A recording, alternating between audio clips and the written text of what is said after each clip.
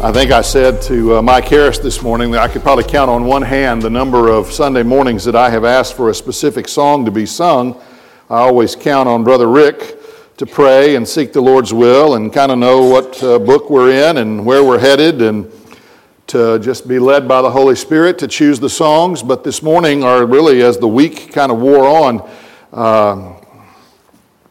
finally, a sermon title came to mind. You know, one of the most difficult things about putting together an outline and a message is coming up with a title that kind of captures the thought of what you're going to say as you present the Word of God. Matter of fact, I was taught in Bible college that if you couldn't come up with a title for your message, then you really didn't know what you were going to be talking about, at least not clearly enough.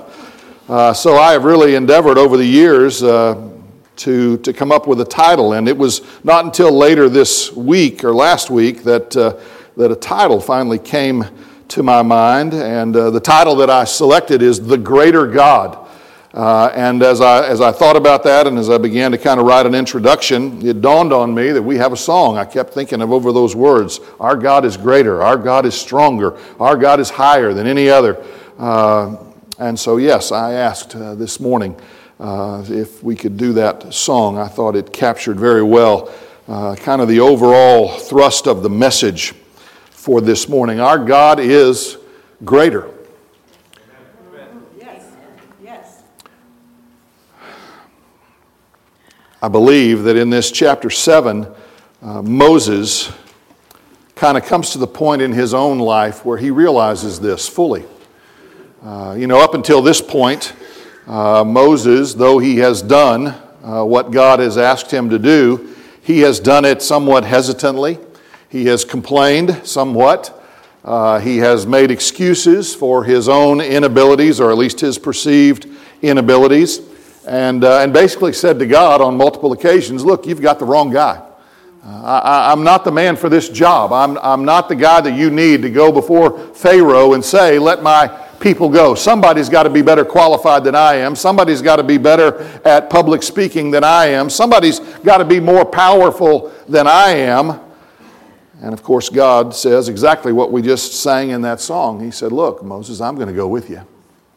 I'm going to be there. You don't have to worry about your power or your ability. I'm going to be there." And as far as this weakness in your public speaking, he said, "Look, I'll send Aaron, your brother, with you. He's got good public speaking skills.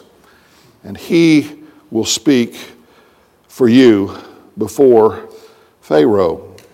And so there's this turning point that we're going to see. It's really subtle, and if you are not reading carefully, you might just kind of overlook it. But what we're going to find is twice. We're going to do the first 13 verses of chapter 7 this morning, relatively short passage of Scripture compared to many that we've looked at in our series. And in those 13 verses, twice we're going to read that Moses and Aaron did just as the Lord commanded. For the remainder of the book, we're not going to read that Moses complained or offered excuses for his inability to fulfill his calling. Again, his fear of Pharaoh seems to vanish. And again, I guess we could say, as we sung, that Moses at this point was no longer a slave of fear. And what I would say to you this morning is, again, make these words that we have sung mean something in your life. Again, it's wonderful to get up here and sing these songs of faith, but more wonderful still to allow these words to become the reality of your experience with the Lord. We need to realize, as Moses realized along the way, that our God is indeed greater than any other. I think sometimes we fail to realize that. And as a result of that, we find ourselves fearful. We are afraid that we can't do what God has clearly called us to do. I mean, there was no doubt. I mean, it couldn't have been any clearer, right, what Moses was to do. I mean, he heard the voice of God coming from this burning bush. God made it absolutely clear exactly what Moses was being called upon to do. And yet Moses really struggled in that calling for some time. And I believe the same thing is true for most Christians, for many Christians. Anyway, we struggle in the call. Matter of fact, we may even deny any calling upon our lives. I guess I've heard countless testimonies of pastors and preachers who have experienced what they believe to be the call of God upon their life, and they simply refused, at least in the beginning, to go and do what God had called them to do. I heard a testimony that I really appreciated years ago. Carlos McLeod, he's with the Lord now, but he was one time the director of evangelism for the Dallas Baptist Association, and he shared a personal testimony of his life as a kid growing up on the farm, a cotton farm, and how he had to get up early every morning and go do the chores, and then as the day wore on, he would have to go out into the field and he would have to hoe and pull weeds and ultimately pick cotton. And he said, I wasn't one of these guys that rejected the call of God. He said, I was that young man standing out in the middle of the cotton field with my hands up saying, God, here I am, call me, call me. I appreciate that testimony. But I think for many of us, there is a fear. And that fear of being able to do what God has clearly called us to do is all wrapped up in this lack of faith that God is indeed greater than any other. And we just need to come to terms with that today. I believe somewhere along the line here, Moses has come to terms with that.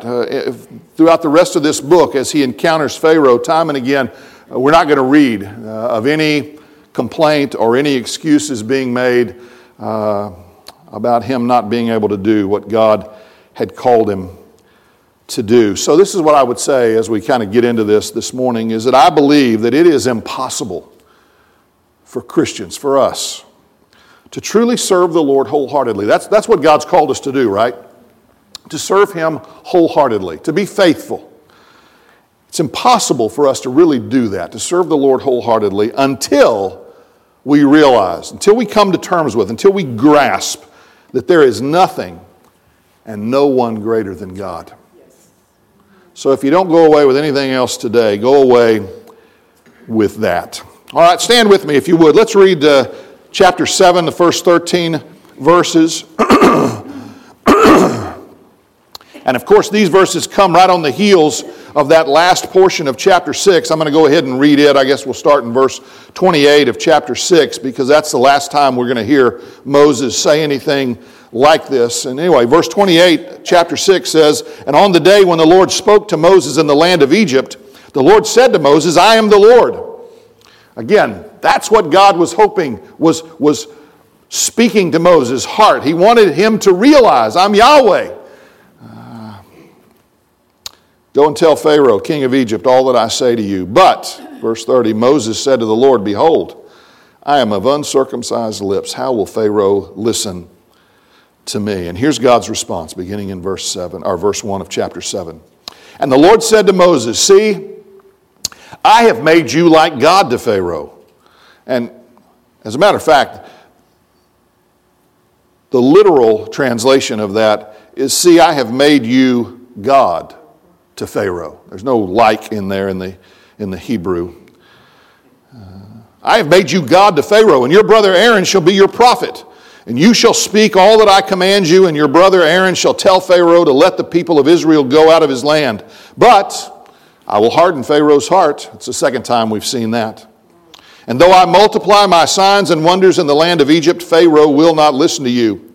Then I will lay my hand on Egypt and bring my hosts, my people, the children of Israel, out of the land of Egypt by great acts of judgment. The Egyptians shall know that I am the Lord when I stretch out my hand against Egypt and bring out the people of Israel from among them. Moses and Aaron did so. They did just as the Lord commanded them. Now Moses was 80 years old and Aaron 83 years old when they spoke to Pharaoh. Then the Lord said to Moses and Aaron, When Pharaoh says to you, Prove yourselves by working a miracle, then you shall say to Aaron, Take your staff and cast it down before Pharaoh, that it may become a serpent. So Moses and Aaron went to Pharaoh and did just as the Lord commanded. Aaron cast down his staff before Pharaoh and his servants, and it became a serpent. Then Pharaoh summoned the wise men and the sorcerers, and they, the magicians of Egypt, also did the same by their secret arts. For each man cast down his staff, and they became serpents. But Aaron's staff swallowed up their staffs. Still, Pharaoh's heart was hardened, and he would not listen to them as the Lord had said. Let's pray. Father, we are thankful today for these words, and I pray that they would be words of encouragement to us. I pray that, like Moses, we too would just come to the end of our excuses, and that we would simply realize, Father, that you are the great God. There is none greater. And it is you who have called us. And Lord, you don't make mistakes. And so if you have called us, and I believe every born-again believer in this room, every born-again Christian that can hear my voice, has a calling upon their lives. They may not be called to pastor a church or to preach from a pulpit or to travel and serve as a missionary around the world, but they have nonetheless been called to exercise faith in you and to utilize the gifts that you have given them, whatever those gifts may be, for your honor and glory. So Lord, I pray that today you would speak to our hearts, and I pray that each one in this room would determine, Lord, to do what you have called them to do, that we would serve you faithfully, believing, Father, that there is nothing and no one greater than you. We ask all of these things today in Jesus' name. Amen. Amen. You may be seated. We've seen throughout this series, and really in multiple other series and messages that we've preached from this pulpit, that God is at work in the world. God has always been at work, right? We typically say it like this, that God has a plan. We'll even personalize it sometimes. We'll say God has a plan for each individual. And I believe that all those things are true. And so what we see coming about in this series of messages is God's plan of redemption. God has said, I'm going to deliver my people. And let me tell you, he's going to deliver his people. And I hope that you realize, I know that you do, that God delivering his people is not something that simply took place thousands of years ago in Egypt. God continues to deliver his people right up to this very moment. Every time we have a service and you see boys and girls, men and women baptized, what you are witnessing is God continuing in this plan to deliver his people.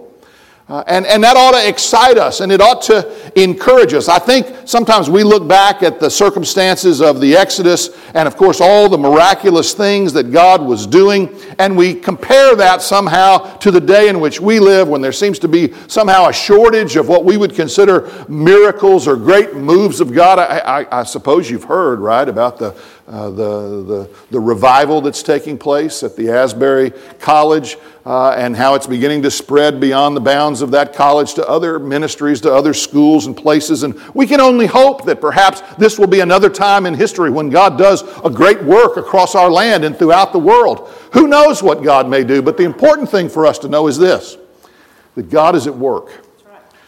God's intervention to deliver his people is not something that just happened once in history or even intermittently throughout history. It has been a continual thing from the beginning.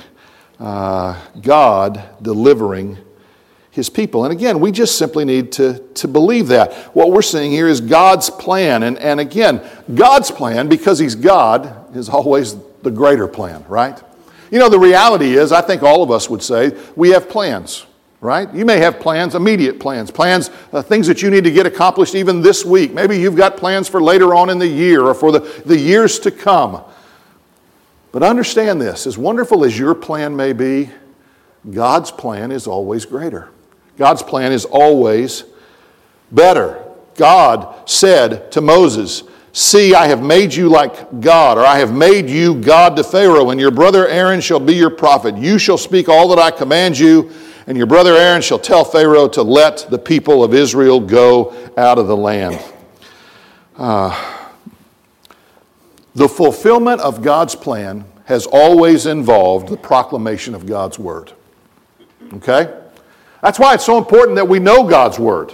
That's why it's so important that we do what we do every Sunday morning and every Wednesday night and every time we gather together as a people. We gather together around the Word of God. You shall speak all that I command you. And here's the thing.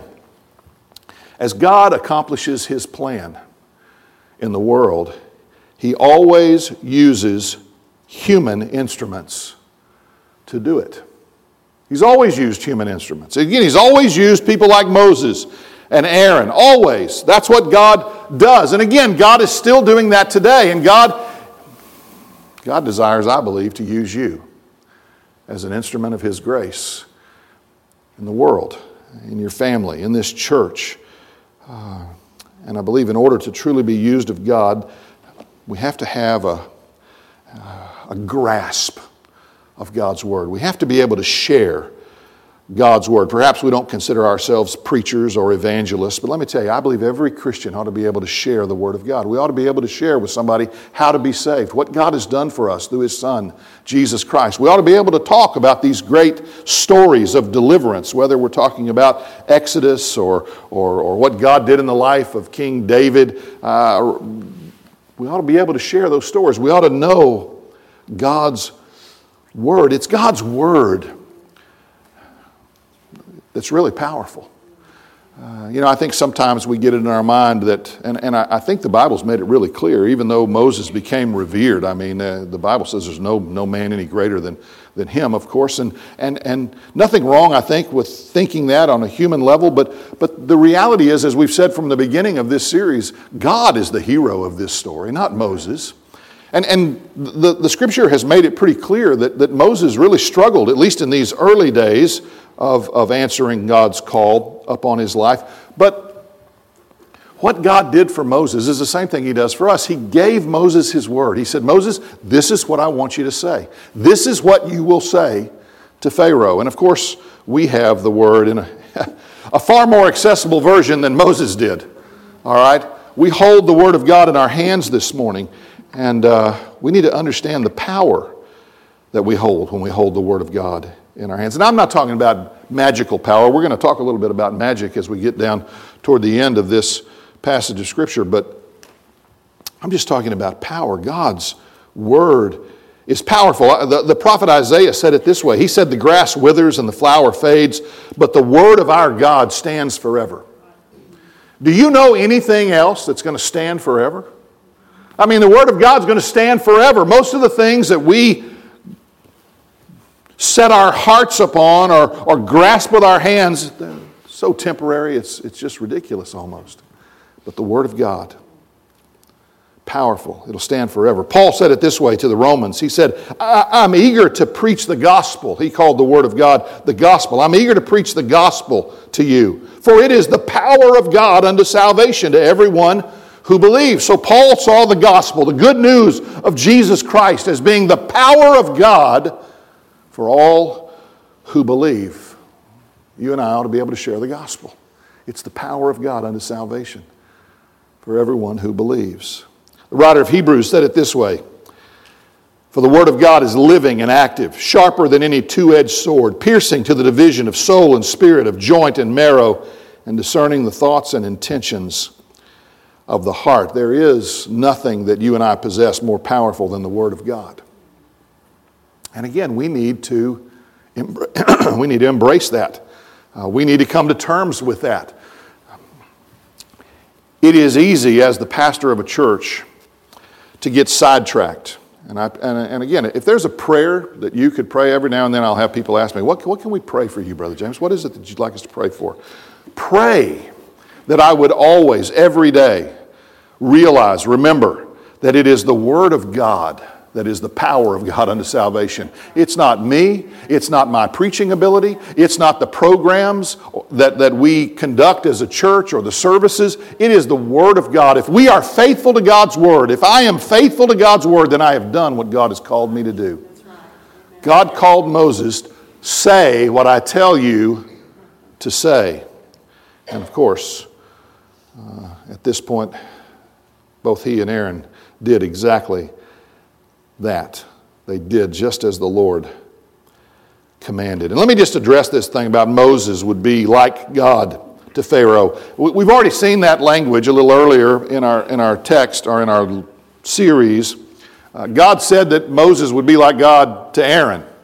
And again, what he's talking about here is that Moses would proclaim God's word to to Pharaoh. And in that sense, he would be God to Pharaoh. He would speak truth, authoritative truth to power. That's a phrase that we hear a lot these days, right? Speaking truth to power. And that's a biblical concept. Moses was going to speak truth to power. He was going to speak the word of God to Pharaoh, the most powerful man in the world at that point.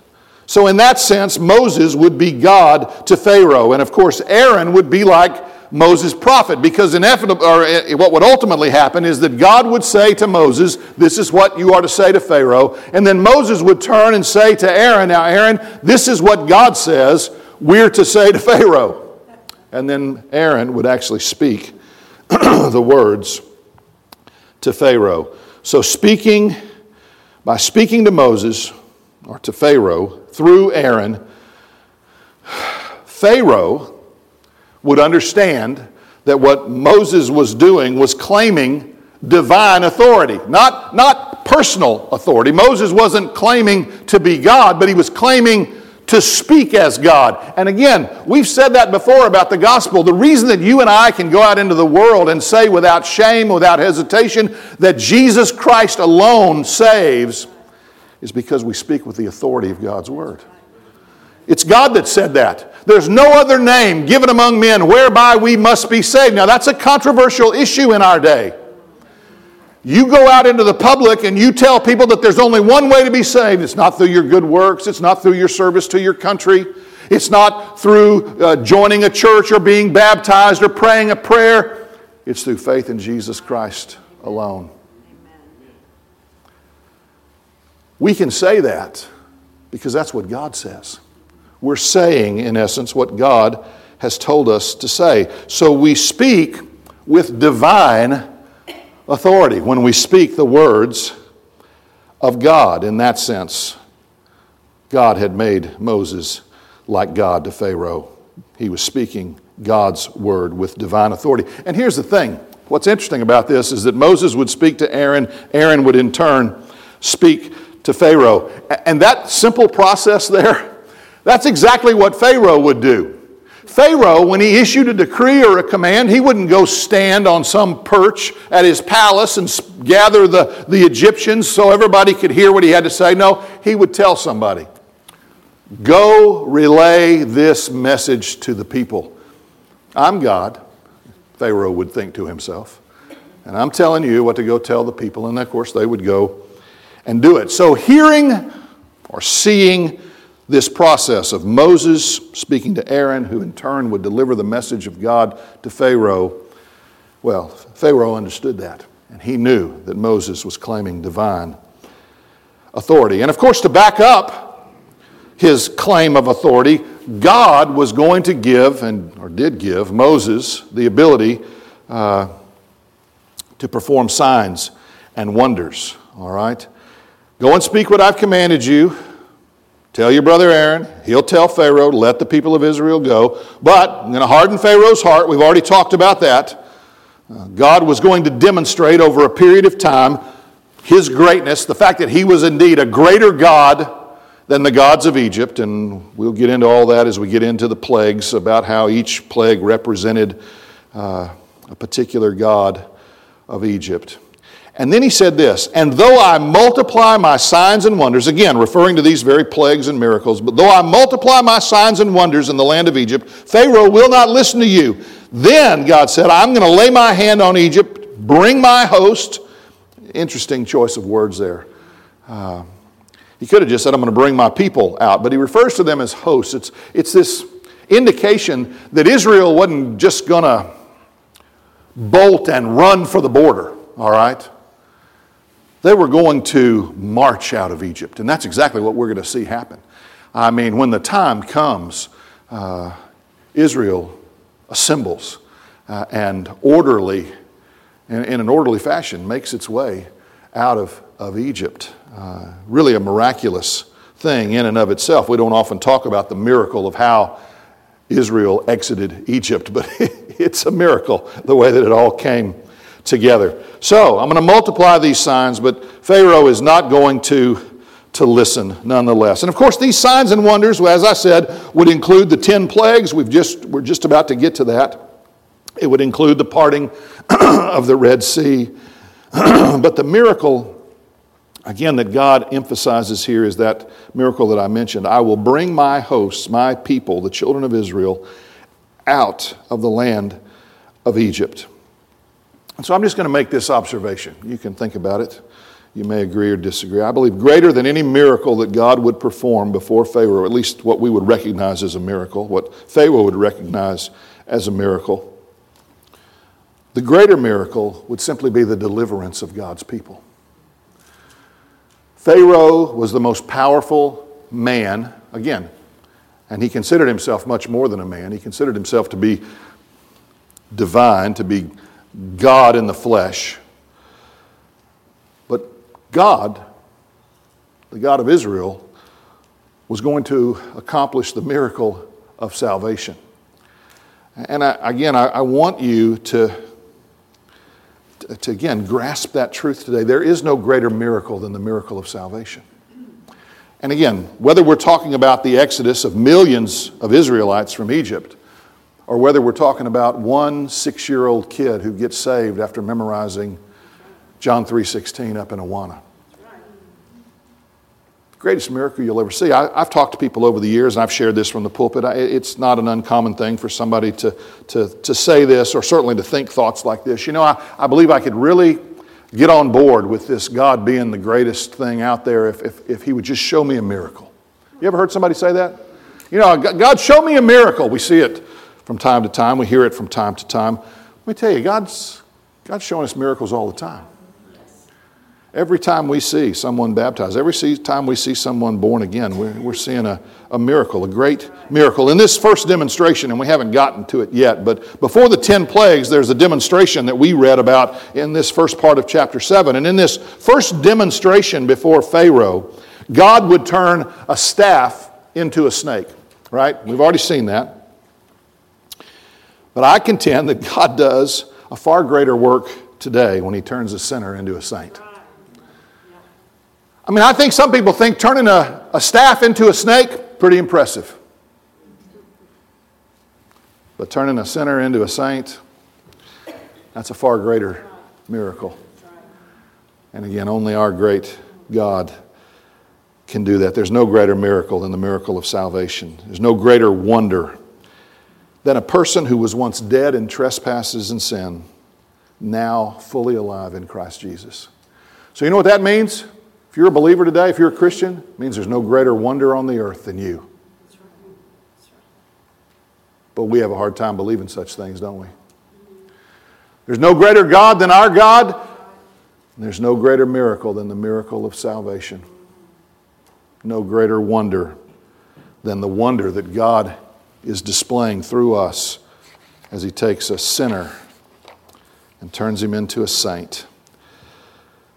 God's plan has always been, and still is, to deliver his people. And as we've said, God is not going to fail in his plan.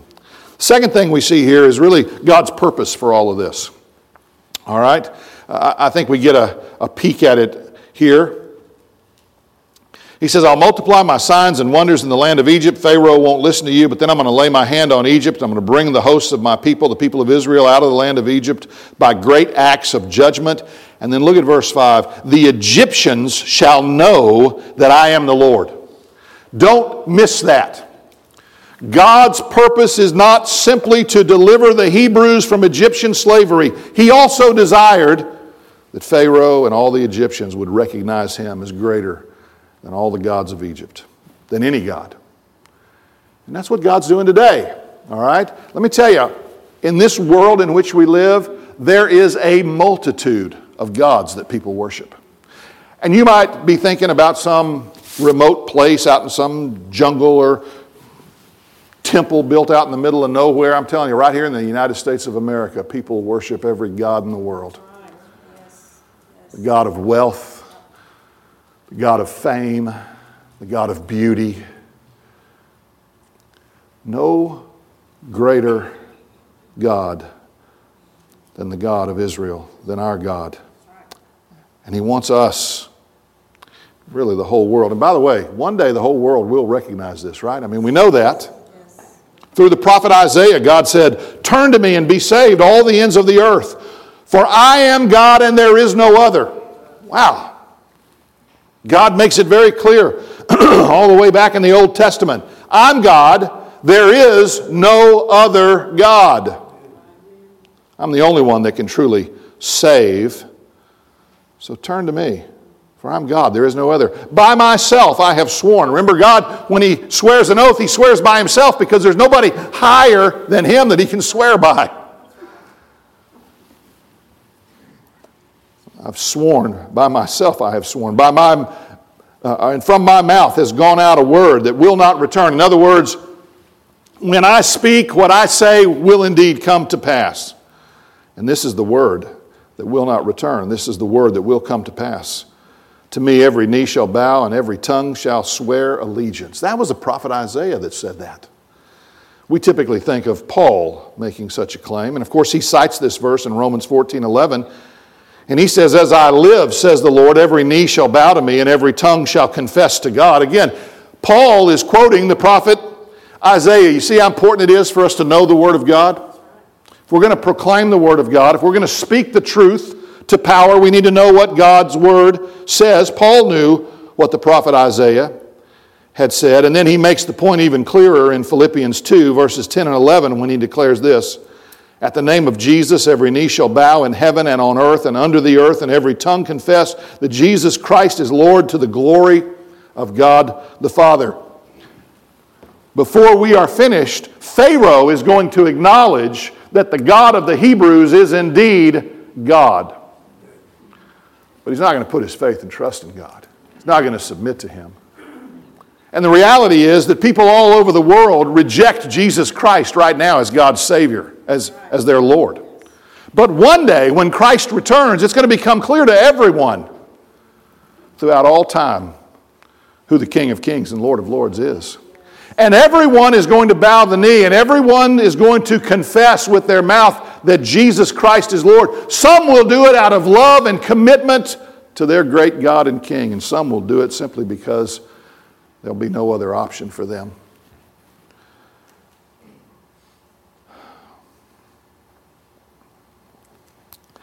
God would very soon say these words to Pharaoh. This is over in chapter 9, verse 16. He said, "For this purpose I have raised you up, to show you my power, so that my name may be proclaimed in all the earth." You see, God didn't only want Pharaoh and the Egyptians to realize that he was God, but he wanted his name proclaimed throughout all the earth. And that's exactly what's happening right now. God's name is being proclaimed in all the earth. God never fails to accomplish his purpose. So the will of God in all of this was that the Egyptians would know that I'm God and that his name would be proclaimed throughout all the earth. And of course his witnesses were Moses and Aaron. We've already made that clear. And the fact that they were doing just as the Lord had commanded them. Moses and Aaron said what God told them to say, and they did what God told them to do. Now, I think sometimes we try to make the Christian life way too complicated. But we can boil down the Christian life to those two principles. Say what God tells you to say. Do what God tells you to do. Pretty simple. Say what God tells you to say. Do what God tells you to do. And when I say simple, I mean it's a simple concept to understand. Pretty difficult to do, isn't it? We have to know the Word of God in order to say the Word of God. In order to know the Word of God, in order to say the Word of God, requires some effort on our part. Some strenuous effort, some study, some memorization, some reading, some time. Time taken away from other things that we might find more enjoyable, or at least we think. But we need to be a people who can say what God tells us to say. And then, of course, as we say it to others, we back up our belief in what we're saying by doing it. We become doers of the word and not simply hearers. That's what James would say. So Moses and Aaron are at that place. They're saying what God told them to say. They're doing exactly what God had told them to do. They are standing before Pharaoh, speaking truth to power. They are proclaiming the Word of God. And I also want you to notice, and we're not going to spend a lot of time on this, but notice verse 7. Why in the world would God include this? Now, Moses was 80 years old and Aaron was 83 years old when they spoke to Pharaoh. I believe just another indication that these weren't two good-looking, powerful men standing before Pharaoh, demanding his attention by their sheer presence. These were two old dudes doing the best they could.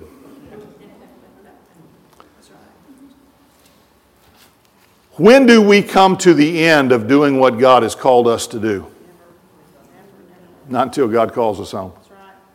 Now, that doesn't mean that your age and your physical health might not change the way that you go about serving the Lord. Certainly it will. But we're going to serve the Lord till we die or till Jesus comes. That's the idea here. I believe Moses and Aaron were 80 and 83 years old. They did not let their age. Not one time did Moses ever say, wait a minute, God, don't you know I'm 80 years old?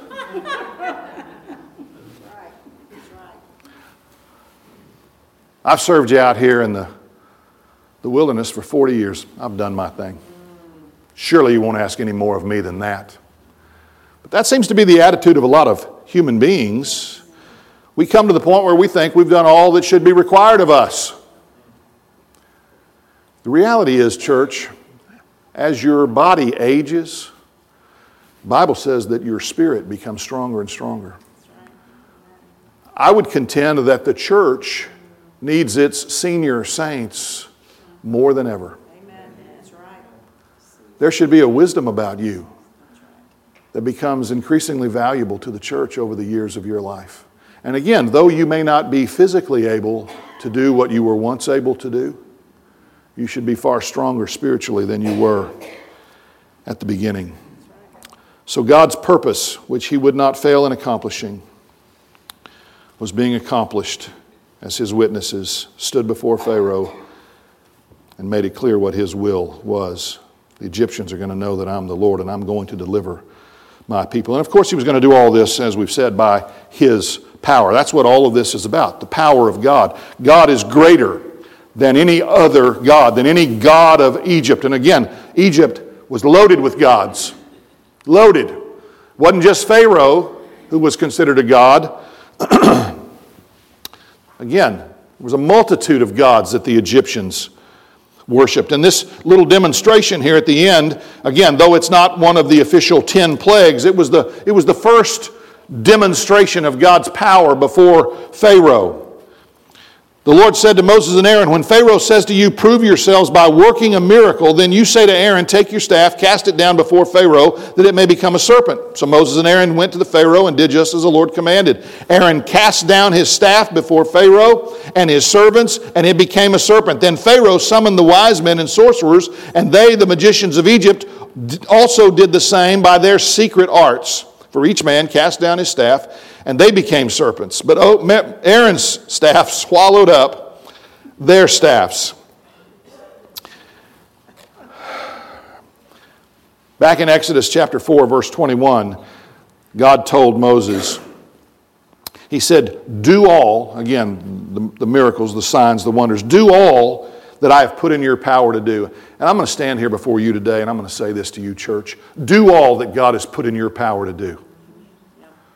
Whatever it is, do all that God has put in your power to do. Don't quit. Don't stop. Don't give up. Don't make excuses. Don't be afraid. Do all that God has put in your power to do. I mean, think about this. We're all familiar with the term magic wand. Aaron had his wand that day, the staff of God. And he was supposed to throw it down on the ground when he got in front of Pharaoh. And Pharaoh said, hey, prove to me that you're who you say you are. Prove to me that this God of yours really exists. Prove it. Well, Aaron said, all right. And he threw down his stick. And by the power of God, and I want to emphasize that, by the power of God, it became a snake.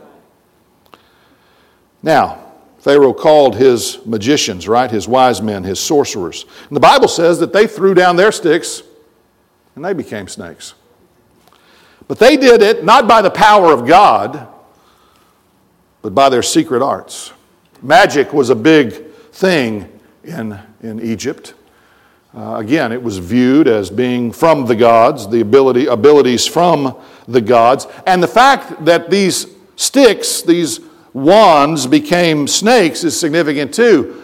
Perhaps the most powerful god in Egypt at this time was the snake god, the cobra. As a matter of fact, as Pharaoh watched this demonstration, he was probably wearing a crown on his head that had the symbol of the cobra right there in the front. It symbolized or represented his power, his divinity, his authority over the people.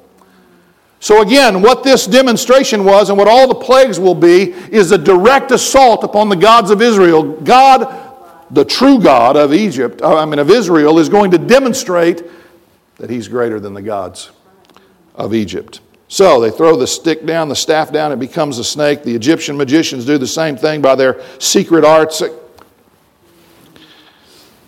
was a real common thing. As a matter of fact, it goes on today.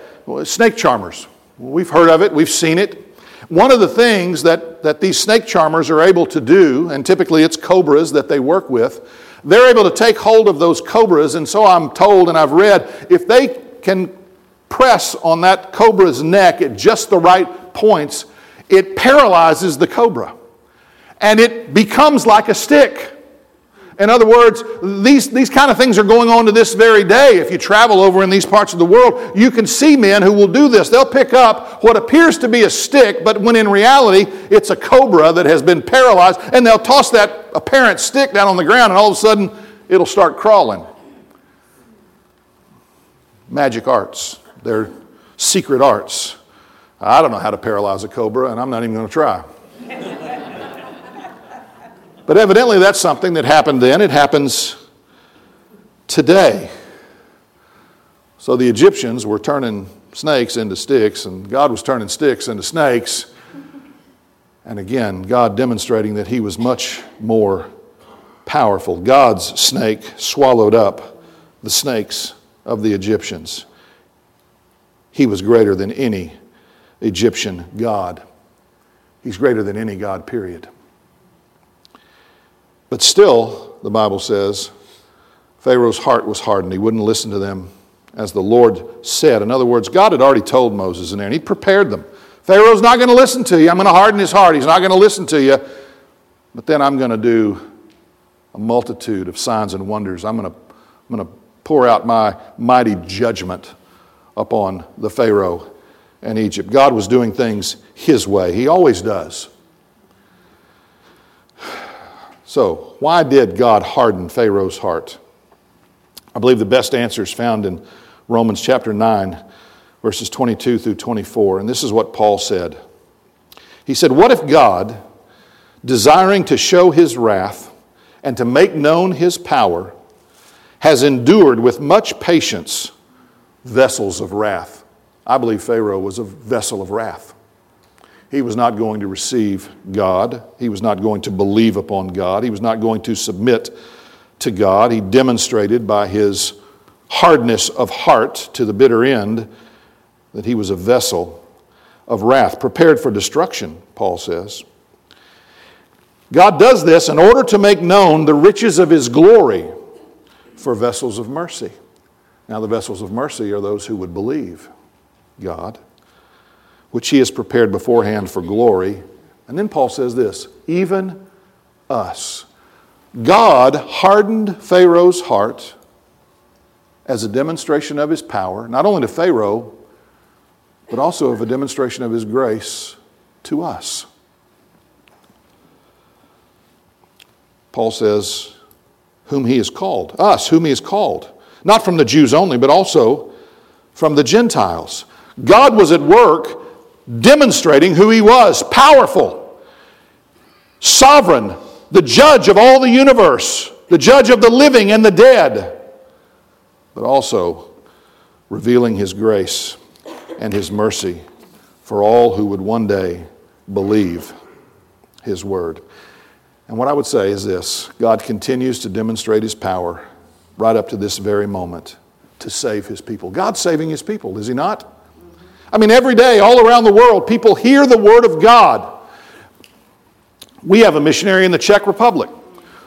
We send support and often people into Mexico. We support the Far East Broadcasting Company that proclaims the gospel in areas that I couldn't even begin to list for you today, where there is no gospel witness. The Word of God is going out throughout the world, and every day people around the world hear that Word of God, repent of their sin, and receive Christ as Savior and Lord. That's what God's doing right now.